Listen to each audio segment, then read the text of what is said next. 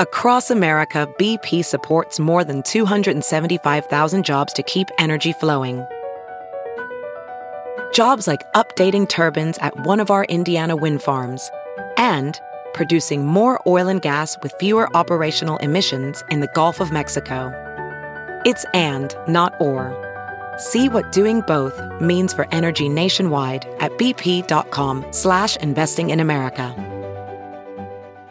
Good morning, I'm Randy Naughton at Fox 2 with your St. Louis news, powered by Bomarito Automotive Group. Closing arguments are set today in the murder trial of Trenton Forster, accused of killing St. Louis County Police Officer Blake Snyder in 2016. On day 4 of testimony, a paramedic at the shooting scene says Forster told her, "If I'd known it was a cop, I wouldn't have shot him. He snuck up on me." Jurors could begin deliberating later today. The defense argues the shooting was not intentional and Forster should not be given life in prison without parole. The funeral is today for the Reverend Demetrius Stewart, the innocent bystander shot and killed outside a bowling alley in Richmond Heights 1 week ago. Visitation begins at 9 this morning, with the funeral at noon at West Side Missionary Baptist Church on Page Boulevard, where he was an associate pastor.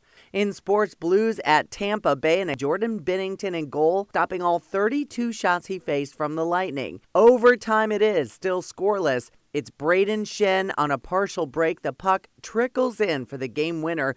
The Blues win it, beating the Lightning 1-0 in OT. It is their 4th straight win. From the Fox 2 Weather Department, skies will be mostly sunny today with gusty winds this morning. Daytime high temperatures will reach the low to mid-20s. Expect more cold tonight. Saturday, very nice, sunny and not as cold with a high in the mid-30s. 1, 2, 3, 4.